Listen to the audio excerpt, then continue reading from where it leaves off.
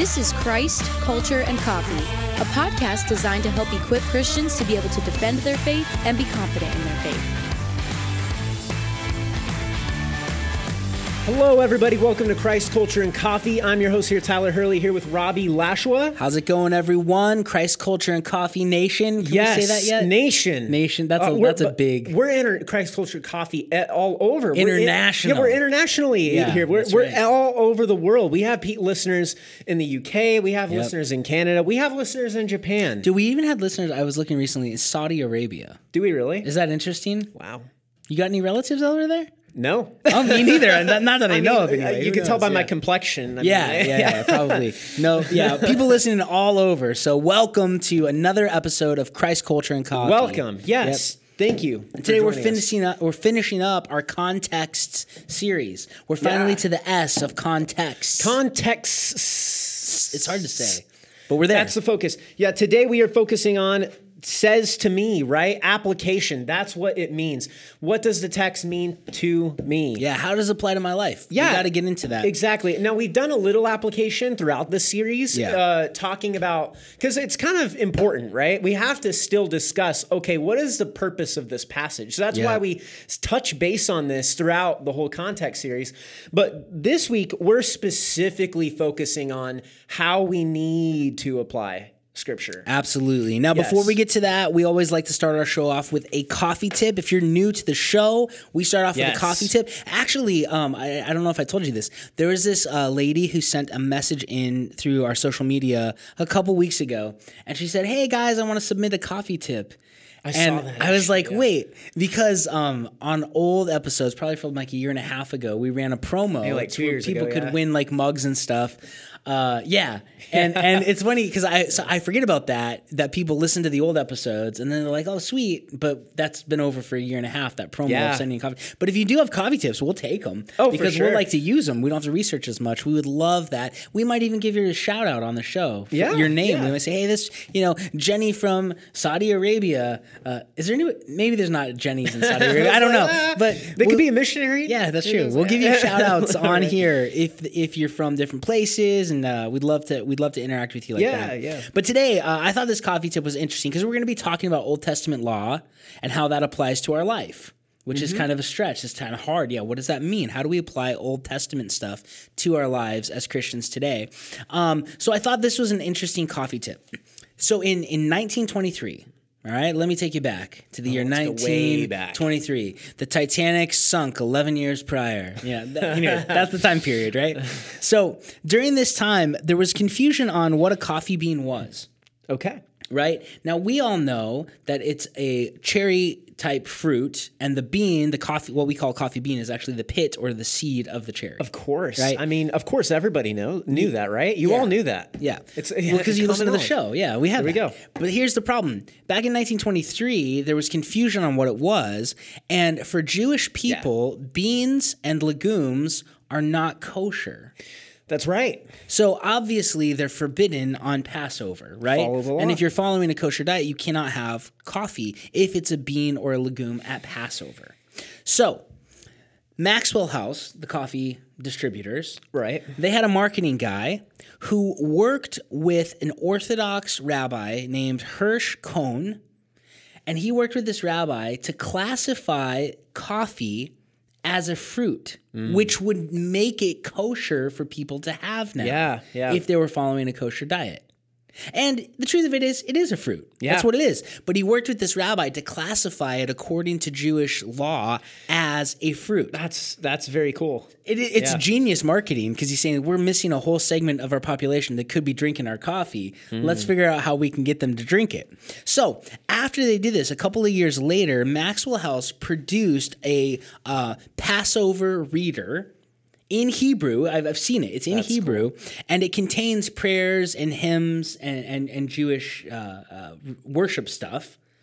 And they produced it and distributed it because they wanted to continue having a good relationship with the Jewish people. Yeah. Isn't that fascinating? That's so cool. Yeah. So I thought that that was interesting. Getting it changed according to Jewish law dietary restriction to being a fruit so that Jewish people could have coffee, especially on Passover. I mean, there's a lot of things that people don't realize are actually classified as fruits. I mean, tomatoes. Yeah, those are fruits. Like I have it in my salad. I mean, sometimes I put actual fruit in my salad too. Well, that's actual, good. I like boysenberries. Yeah, right. Yeah, I love the strawberries and stuff in salad. That's so good. But interesting. Coffee's kosher. Coffee is kosher. Coffee's kosher because it's from a fruit. That's fascinating. Very right? fascinating. Yeah, so that's your coffee tip of the day. Coffee is kosher, and there were some guys way back who went to some great lengths to make it that way. Christ culture kosher coffee. Christ culture kosher coffee. I like that. CCKC. That works. Right. Yeah. There we go. All right. Now on to the topic for today. We are finishing at long last our series on context. Yes.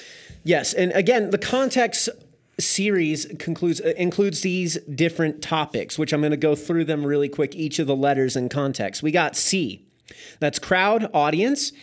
O, occasion, which is the historical background.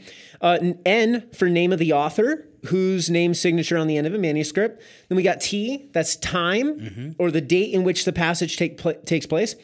E is for echoes, right? Repeated words, things that repeat.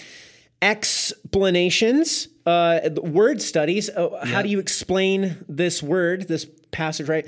And then text says, that's T, the second T in context. What does the text say? We talked about that last week. Yeah, and observation. Now, observation. Yep, that's the idea. And then says to me, application, right? That is the goal for today. We're going to talk about application. So the text says to me, right? What does it mean in its context? Once we work through all the context steps, how do we apply what Scripture says in our lives? Because, like we said before, like application is extremely important. We touch base on it every single one of these topics. It's really important. Like this really is, I think, a great episode to finish on the series with, and the perfect for it being the last letter in the context, because this is something that always needs to be done when you're going through a passage. It does. It always needs to be done.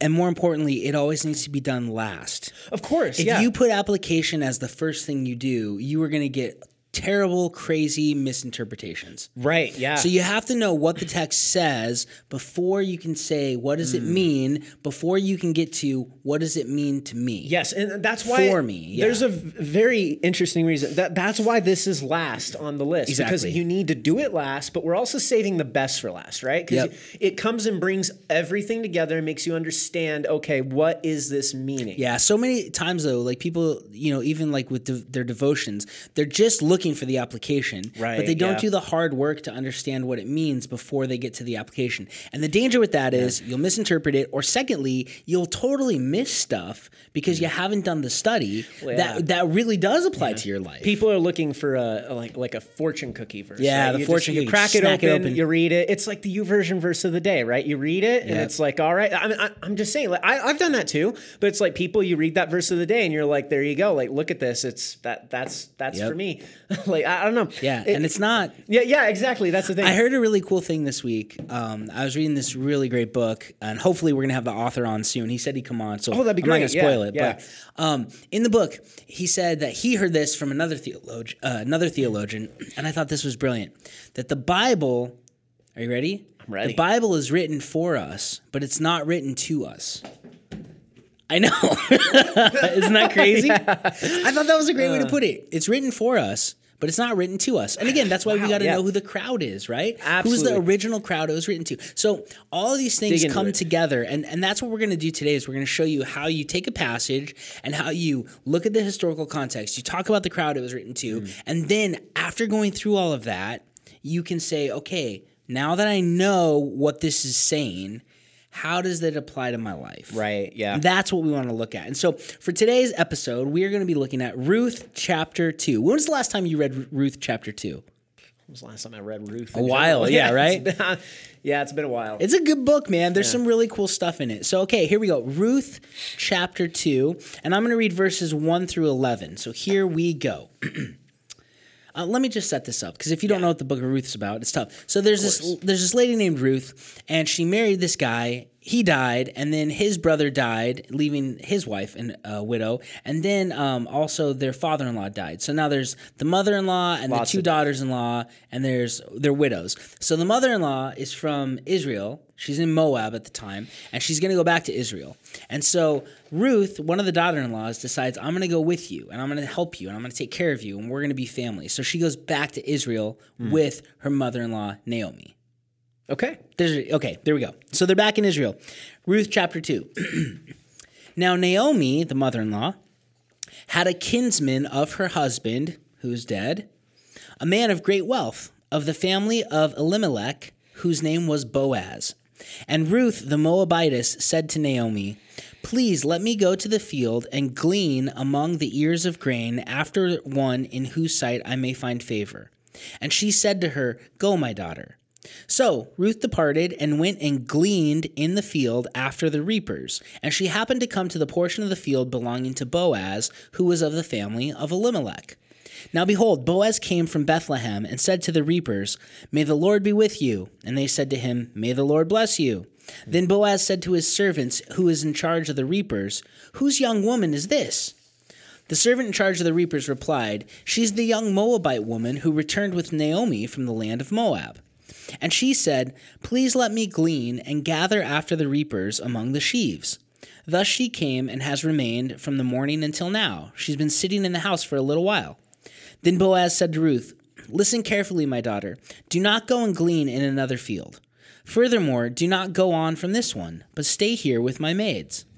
Let your eyes be on the field which they reap, and go after them. Indeed, I have commanded the servants not to touch you. When you are thirsty, go to the water jars and drink from what the servants draw. Then she fell on her face, bowing to the ground, and she said to him, Why have I found favor in your sight, that you should take notice of me, since I am a foreigner? Boaz replied to her, All you have done for your mother-in-law after the death of your husband has been fully reported to me, and how you left your father and mother and the land of your birth and came to a people that you did not previously know. Okay, this is cool. So Ruth says, I want to go out and glean. Now, there's a word we don't use all the time, and we're going to talk about what that means in a little bit. But I want to go glean in this field. So she's working in this field. The owner of the field, Boaz, comes, who's related to her mother-in-law, and he tells her, listen, don't go to another field. Just stay here. Stay in my field. And I told everybody not to mess with you, and nobody's going to get mad that you're here, right? That's what he says. I told him not to lay a hand on you. And when you get thirsty, you can come and drink out of the water that my servants drink out of. So he's really making it a nice place for her. And she's like, man, why have you found favor? And, why do you care about me? And he said, because I know that you cared about my relative, Naomi. And that you left everything to come here to be with her and to love her. So this is cool, right? All right, let's read. We're going to skip a little, but you're going to read another section. Continuing on. This is starting up again in verse 15. When she rose to glean, Boaz commanded his servants, saying, Let her glean even among the sheaves, and do not insult her. Also, you shall purposely pull out for her some grain from the bundles and leave it that she may glean, and do not rebuke her. So she gleaned in the field until evening.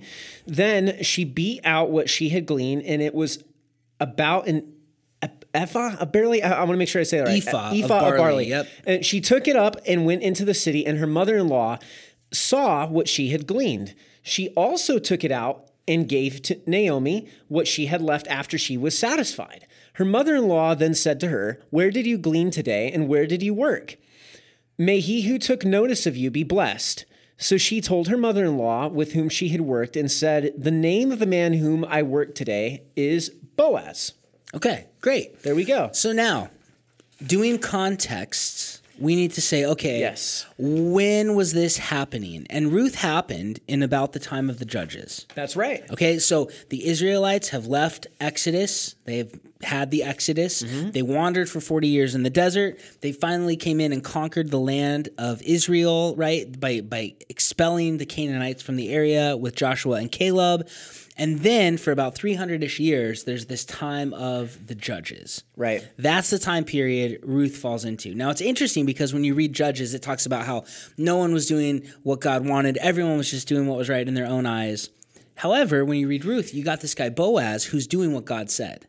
So he kind of stands out as like a shining example during a dark time of somebody who legitimately wanted to follow the word of the Lord. Yeah. So that's important, right? Of course that's kind of cool, right? And so, but then we read, and there's this whole thing about gleaning.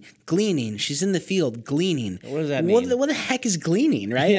I don't know what that means. I know what gleeking is. Do you know what that is? Yeah. Gleek, where you like can spit from under your tongue. It's disgusting, right? That's not what this is. Just so you know, Tyler. So good to know. Now we got to say, okay, what is gleaning? Because that's a weird thing. Well, if we look at the Old Testament law that Moses was given, we can understand what this is. So let's go back and let's figure out what Naomi is doing in Boaz's field, right?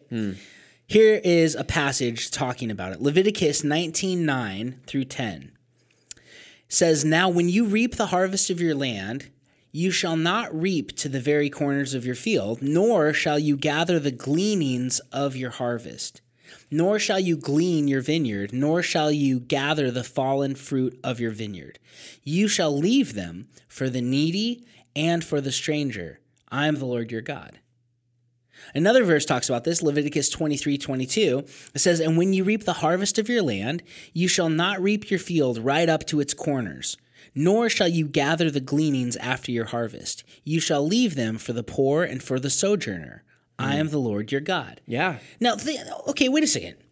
Naomi, she's a stranger. She's a foreigner. It would appear that way. She's doing this thing Yeah. of gleaning in this guy's field where he's leaving extra for poor people or for foreigners. Yeah. Interesting. You got another passage that talks about this, right? Yeah, this is Deuteronomy 24:19 through 22. It says, "When you reap your harvest in your field and forget to sheaf in the field, you shall not go back to get it. It shall be for the sojourner, the fatherless, and the widow, that the Lord your God may bless you in all the work of your hands. When you beat your olive trees, you shall not go over them again. It shall be left for the sojourner, the fatherless, and the widow. When you gather the grapes of the vineyard, you shall not strip it afterward. It shall be for the sojourner, the fatherless, and the widow. You shall remember that you were a slave in the land of Egypt. Therefore, I command you to do this." This is awesome. Yeah. So 3 times God gives this law about gleaning. Yeah. So what do that's we the thing. deduce from this? What is gleaning? What is gleaning? Gleaning is the practice of allowing the poor to follow reapers in a field to pick up missed spears of grain, right? So or like vineyards as well as fields of grain. Yeah, they were using olives, this. grapes, Yeah, anything. So really any farm, essentially, and thinking of like modern ways to describe this, that you just go walk onto after it was harvested. Because I used to live right by a cornfield. Okay. Right? I didn't know that. Yeah, I did. Right next to a big old cornfield. Every time that they would come and harvest, there would be ears of corn just left all over the place. Okay. And then in the off seasons, like over the summer and stuff, they would grow watermelon, and people would have leftover watermelon. People would literally go out into the field and take watermelon out of there. Wow. It's kind of crazy. But the thing is you can see this. So whenever a harvest happens, because there's just so much crop that they're bringing in, they drop some behind. And it's like they just don't think that it's worth it going back for the little pieces all the time. It can be. But what God is saying here is that's like, like the commandment in the law is to leave behind your leftovers, so that way people who are poor, who need food, who are desperate, can come and take it for themselves, right? Whether it's grapes or olives or barley or whatever. So to glean is to go out into the field after the harvest and to take what's left. Kind of pick up the scraps. Yeah. And in addition to that, because I love that passage you read where it talks about if you drop a bundle, don't go back and get it. Yeah. Leave it for them. But in addition to that, with the Leviticus ones, it says don't harvest the corners, right? Yeah. Don't reap to the very That's corners. an interesting one. So not only are you leaving what's dropped or you didn't get on the first pass, but you're also leaving fresh grown stuff in the corners. Yeah. So it's important to note that he does not tell them to take that. He says you can leave the corners. But then he doesn't specify it, right? Like he doesn't he doesn't provide specific parameters for what a corner implies. Oh yeah. In those verses, this always blows my mind. Is God doesn't tell them how big a corner is. Right. He just says corners. And that's not like, you know how sometimes, like when we were reading ephah, like that's a specific measurement of flour. Yeah. Corner isn't a specific measurement. It doesn't mean it means like our word, the corner. Well, a corner can be like I don't know, this big, right? It can be like 5 inches by 5 inches. It can be a little square, or a corner of your field could be 5 acres. Yeah. Right? He doesn't specify how big a corner is. And I think that this is interesting. Since there's no specification of it, it's left up to the farmer on how generous or how not generous he wants to be. Yeah, that's true. Isn't that crazy? So God's saying, listen, I want you to choose what you can afford, and how generous you want to be to the poor and the sojourner and the widow and the fatherless. And I want you to giving choose them free reign over their own finances to look through this and say, okay, how much am I able to give? Yeah, what kind of how generous do I want to be? Yeah. Another thing I love about this, because again, we are all subjects of our own culture. Right. And one of the things that's really weird about our culture is we don't talk about money. It's true. Like we don't talk about how much we make. Oh, no, you got to keep it quiet. We don't talk about how much we invest. Oh, no, you can't talk about that. How much do I give? Oh, no, I'm not going to mention that. The thing that's interesting about this is that depending on how generous you were with the corners of your field or how selfish you were, your giving is on display for the whole community to see. Yeah, you're right. They can all see how generous or how selfish you are, depending on how much you leave in the field. I always find that fascinating, right? So this gleaning principle, there's a few cool things about it. First of all, you're taking care of people. You also are being generous with what you have, but you also are having positive peer pressure from your community to be generous. Yeah, that's when you don't ever talk about it, it's easy not to give. Like you say, I don't really need to, and nobody's ever going to know. But when it's a public display, man, people might be like, oh, there's the guy who only leaves 5 inches. Yeah, Good for you, man. I'm sure the Lord's really proud of that. But that's why people, that's what people think nowadays. You're absolutely right. Because the thing is, it's like, well, if you tell people how much you give, people are going to view you as, oh, you're just being flashy with your money, or you're not giving enough. Like, right? It's like there's no middle ground. So it's like, but back then, they didn't have a choice. It was just on public display. It was on public display. Isn't that crazy? And God set that up. These are like laws. God thought that was okay. Interesting. And I think it's important because what it did is it kept them humble, right? It humbled them and it puts them on public display. Yeah. It says, look, if you are not honest, if you're not generous, or maybe if you're like trying to overindulge yourself a little bit, then it'll be on public display. Yeah. People will see that. And it's just a very unique cultural setting, right? It is, but that's what gleaning is, right? So that's what gleaning is. So now fast forward back to Ruth. Right. You have a foreign woman who's come into Israel and is a widow. So she's a foreign, she's a sojourner, and she's a widow. Right. And she's coming to glean because her mother-in-law is old and can't. And so she comes to this field and she is taking up the leftovers. Yeah. Picking up the scraps, going to the corners and harvesting for herself this barley. And then Boaz says, hey, because think about that. This is so crazy to me, Tyler. When you read in Deuteronomy, it says if you drop one of the sheaves in the field, don't go back and get it. Yeah. So if you drop one of your bundles, don't go back. Do you remember what Boaz said to his servants? I'm trying to go back. This is crazy. Let's see this. Look at this in chapter 2 of Ruth, verse 15. Okay, yeah. When she rose to glean, Boaz commanded his servants, saying, let her glean even among the sheaves, and don't insult her. Also, purposely pull out for her some of the grain from your bundles and leave it, that she may glean, and don't rebuke her. So he tells them to do that. Intentionally drop some. Because, now think about this, because he knows the law. He knows you can't go back and get it. So intentionally leave some for her. Let's not just be a happy accident. Leave some for her. To think about it's that, awesome. You're right. He knows the law. The thing is what he's saying here is that by the law, he could go and gather like as much as possible, be as careful with the harvest as possible, right? That's another aspect of this. The law doesn't say anywhere that you can't be extremely careful when you're going through the harvest to make sure you don't miss any. No. It doesn't say that. No. But what he knows that. So he's saying be careless, be reckless, right? Because we can't go back and pick it up once we drop it. Yes, but he's doing it on purpose, saying, look, if we gather all of this and we're careless about it, we're like, look, oh, you dropped some, no big deal. Just take it, because he wanted to be generous. Yep. That was the point. Extremely generous. Yep. To go as far as to say drop some intentionally. Yep. And he knows the law. And again, shining example of a time in Judges when nobody does what God wants, everyone just does what's right in their own eyes. You have Boaz, who is doing what God says and knows the law so well that he knows what's needed to be done in order to be extra generous. It's really cool. And it is interesting because Boaz isn't he, I'm going to get this wrong and then we're going to get emails, but isn't he David's great-grandpa?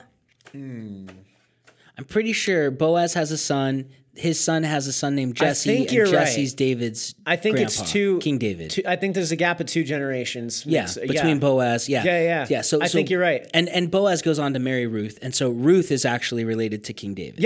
Which is fascinating. Yeah, that's right. All because of gleaning. And if we were gleaning wrong, brings people together. Yeah, exactly. Yeah, but look at that. So that's the question, right? So what does this say to me? Yeah. So now, we've done the work, right? Like we looked at things. So how does that apply to my life? Because I don't have gleaning laws in my life, Tyler. Right? There's nothing in America that says I have to do this gleaning thing. I don't own a field, man. I don't own a vineyard. I don't own an olive grove. So when you read this stuff, how does it apply to us, man? Yeah, that's the question. So says to me, that's the focus, right? What does it say to me? Yeah. Exactly. So we look at the historical context. We look at the laws, the customs, the words. Did it? Yep. And we understand what gleaning is. We understand the laws of the Old Testament. We know what the text says. And now we can apply it to our lives. So a question we should always ask ourselves about the Old Testament law is, what is God's heart behind this gleaning law? Okay, that's a good point. We already kind of talked about like our opinions of that, right? Yeah. Well, because you get to like, I think it is important, especially the Old Testament laws, because they don't apply to us. They don't. Yeah. We're in the New Testament era. Jesus has fulfilled the law, asking the question, what is God's heart behind this law? Why did God give this gleaning law? Right, yeah. What's he trying to communicate? That's a great question to ask. Yeah, and so the question to ask that, exactly. What is his heart behind it? I think, and by the application here, that you should love your neighbors, right? You should. Well, that's a good. Yeah, I mean, that seems like the heart of God behind it. Is like, there's these other people around, exactly, and they need food. You have it, so you love your neighbor. Yeah, that makes sense. There you go. And then you should provide opportunities for people, for them to provide for themselves, because you're not just interesting. Because that's what's happening here. He's not just saying, look, take your harvest and then take out of the harvest that you gathered and give it out. He's saying, no.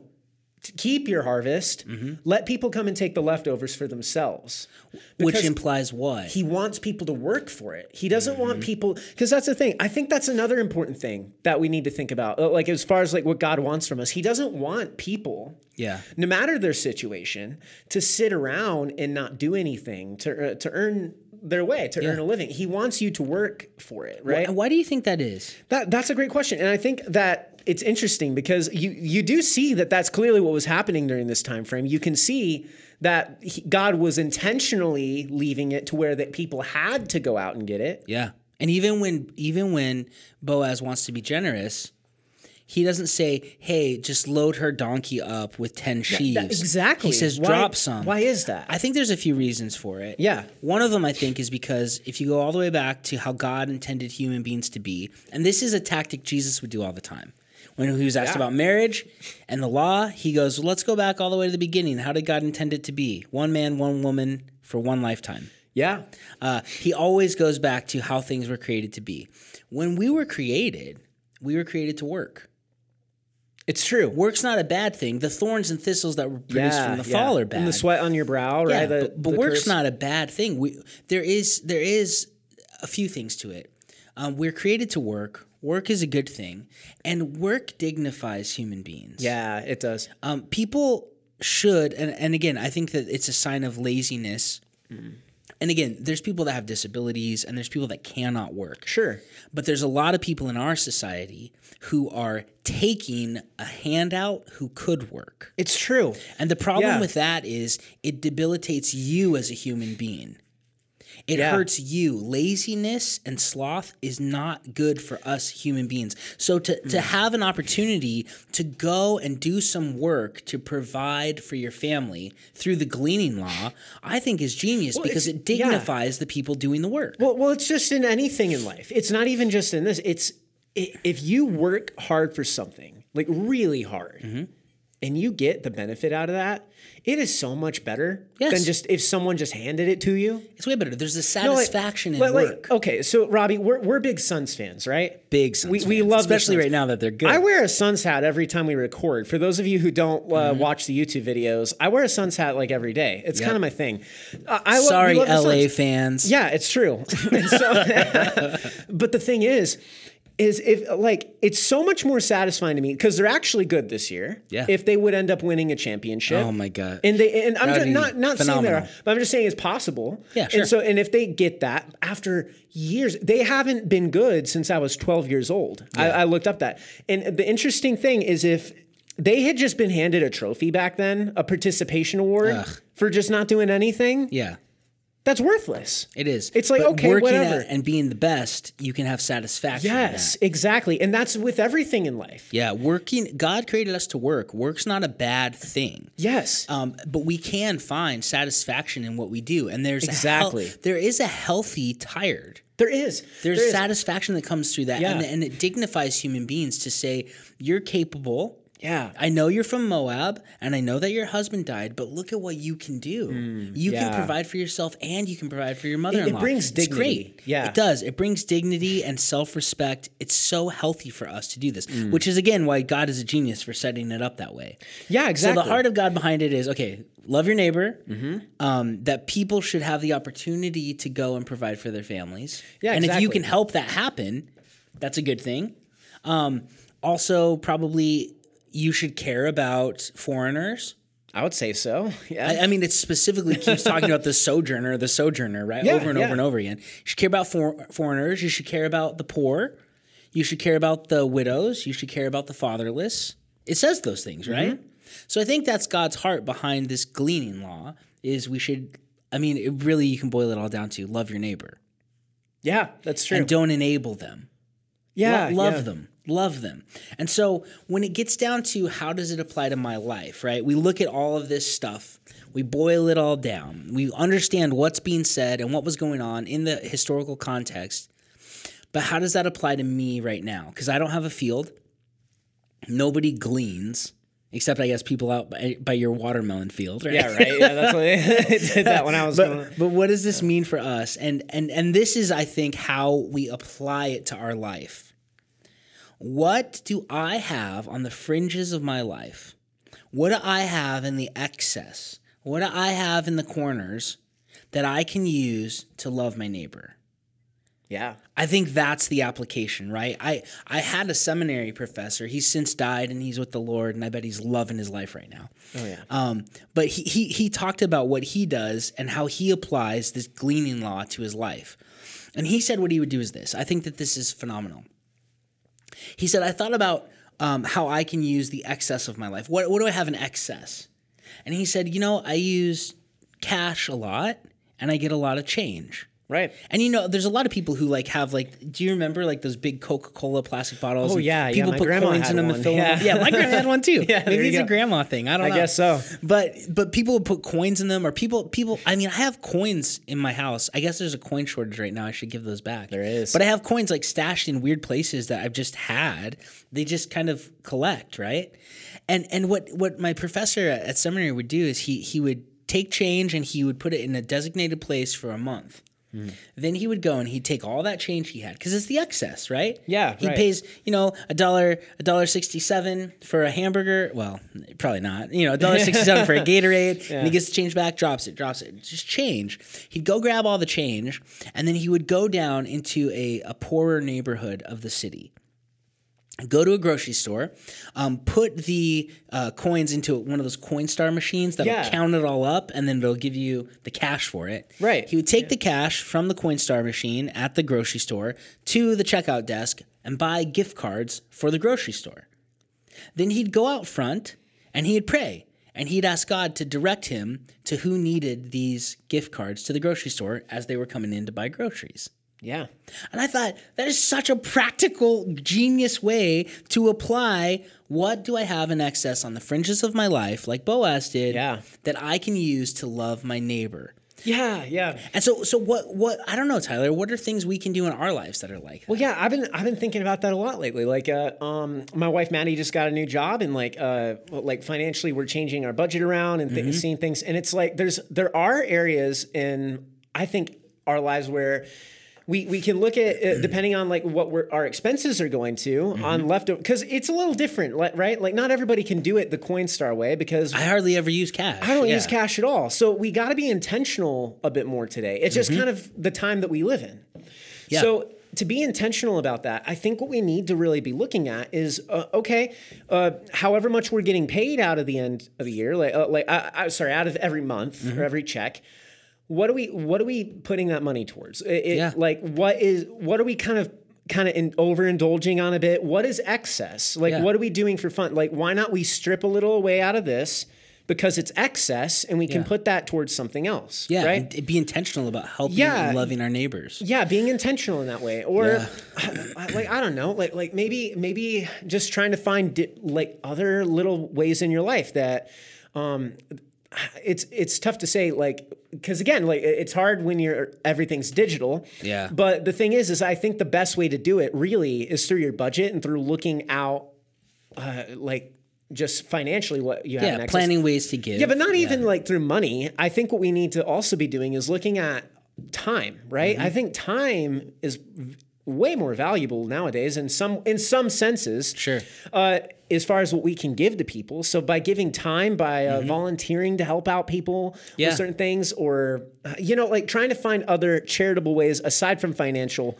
Yeah, because I think you could use it as, what is the excess time I have in my life, and how can I use that for my neighbors? I think you can apply it a lot of different ways. So it's like it doesn't have to be just financial. It's trying to look at the things the point in the passage, I think the application that needs to be drawn from it is we just need to look at our lives and see what leftovers we have, but don't be stingy and cling to those leftovers. Let them go, right? One of the things I thought about that we could do, and I haven't ever done this, and I should, is, like you have like a Starbucks card or a BlackRock card or any of these loyalty programs. We all have those. And then I get psyched when I get enough points to get a free drink. Oh, why don't I use that excess? It's just extra. It's a free drink. I didn't earn it. They just give it to me. Why don't I use that to love somebody at Starbucks and buy their coffee? Why not? I often think of, there's like yard sales and all these kinds of things, and all of us have excess clothes we don't need, and that's why Goodwill exists, because we take all the stuff we don't need anymore down there. Well, what if we were more intentional about it and we had a yard sale? Like certain neighborhoods will have like a neighborhood yard sale, and there's all these different yard sales. You can have that and then use the money to love your neighbor. I mean, wouldn't it be interesting to, like, and I'm just spitballing here, but like, how crazy would it be to have a yard sale of, all the extra clothes you have, all the toys your kids don't need, all, the stuff that doesn't matter. It's excess. You sell it and you use the money to have a block party with your neighbors. You buy barbecue. Hey, come on out. We're going to have this thing. We're all going to hang out. Yeah. I mean, you're loving your neighbors. You're getting to know them. I think those types of things would be really cool. And I don't think it's hard to apply this. We just need to be creative and think outside the box and say, what is the extra I have, and how can I use it to love those around me? One idea I have, and this may be a little controversial. Are you ready for this? I'm ready. Let's hear it. Okay, because I believe that the government is supposed to protect us from foreign invasion and from each other.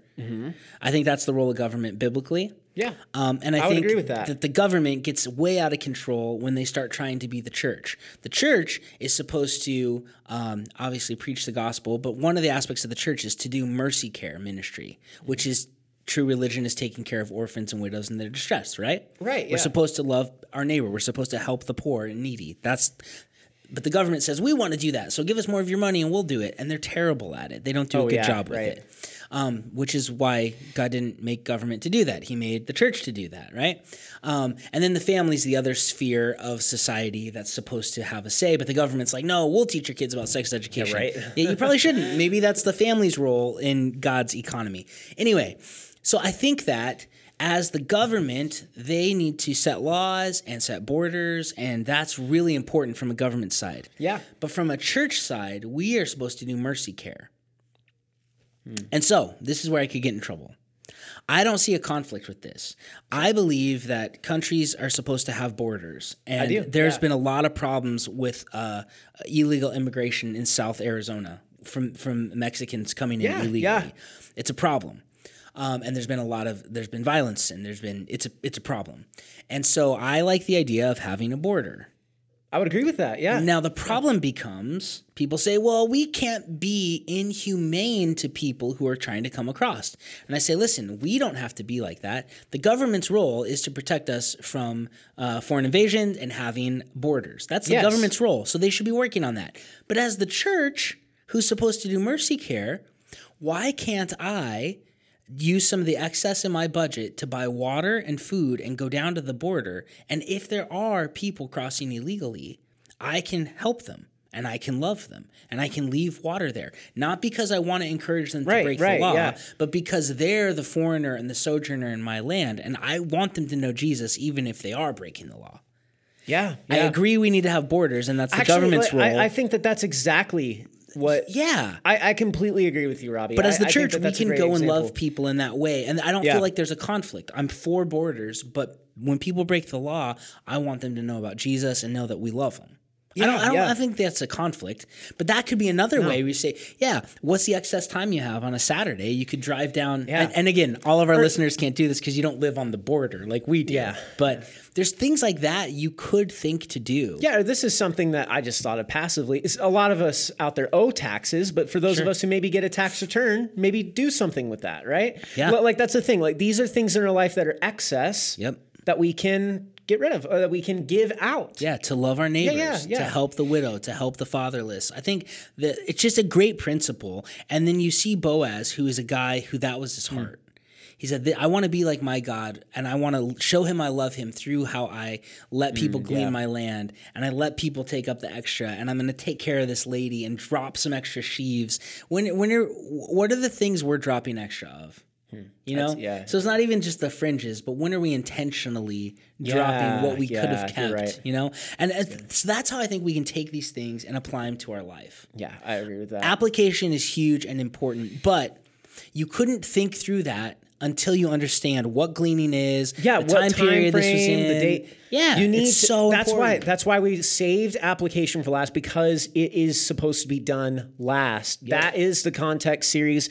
That is a wrap on the Context series. That's it. We did it all. We did it, and thank you guys for bearing with us through this series. It has been super fun to go through this. I think it's a super helpful way, and if you haven't listened to all the episodes, you should go back and take notes, write down the context, because it's important to apply this to biblical studies, right? It is. The Bible is meant to be studied, and what that means is we actually investigate it. And to study means to literally know every aspect of it. Yeah, we need to really take the time to do it. And it is work, and it's hard, and we need to use our minds to love the Lord, and we're going to have to dig into some historical books and some commentaries, and all of those things are just really important if we want to study this book. We have to do it so we can be approved workmen who do not need to be ashamed, who rightly divide the word of truth. That's what Paul told Timothy to do, and I think that charge, even though it was to Timothy, applies to us, to be doers of the word. Well, you can't do it unless you know what it says. Yes. So what does it say, and then how does it apply to my life? So these are just tips on how you know what it says. And again, we'll go through it. I would love for you to write this in your Bible or write it on a note card. But context, crowd, occasion, name of author, time, echoes, explanation, text says, and says to me. That's the whole idea. But like Tyler said, we hope that this is a resource for you. And if you forgot, what is Echoes? Go back and listen to the episode again. Check it out. It's there, and we explain and break down how you can look for these things in Scripture. All right. And thank you guys so much for joining us this week on Christ Culture and Coffee. We'll be back next week with a new topic for you guys. We'll see you then. If you enjoyed the show and felt that this podcast was beneficial to you, please be sure to subscribe and leave us a 5-star rating on Apple Podcasts. Also, if you become a Level 4 supporter on our Patreon page, you can get yourself one of our stoneware, Christ Culture and Coffee mugs, as well as a t-shirt and a sticker. We are available on all podcasting platforms as well as YouTube, and we are also available on all social media platforms. Thanks so much for listening to Christ Culture and Coffee.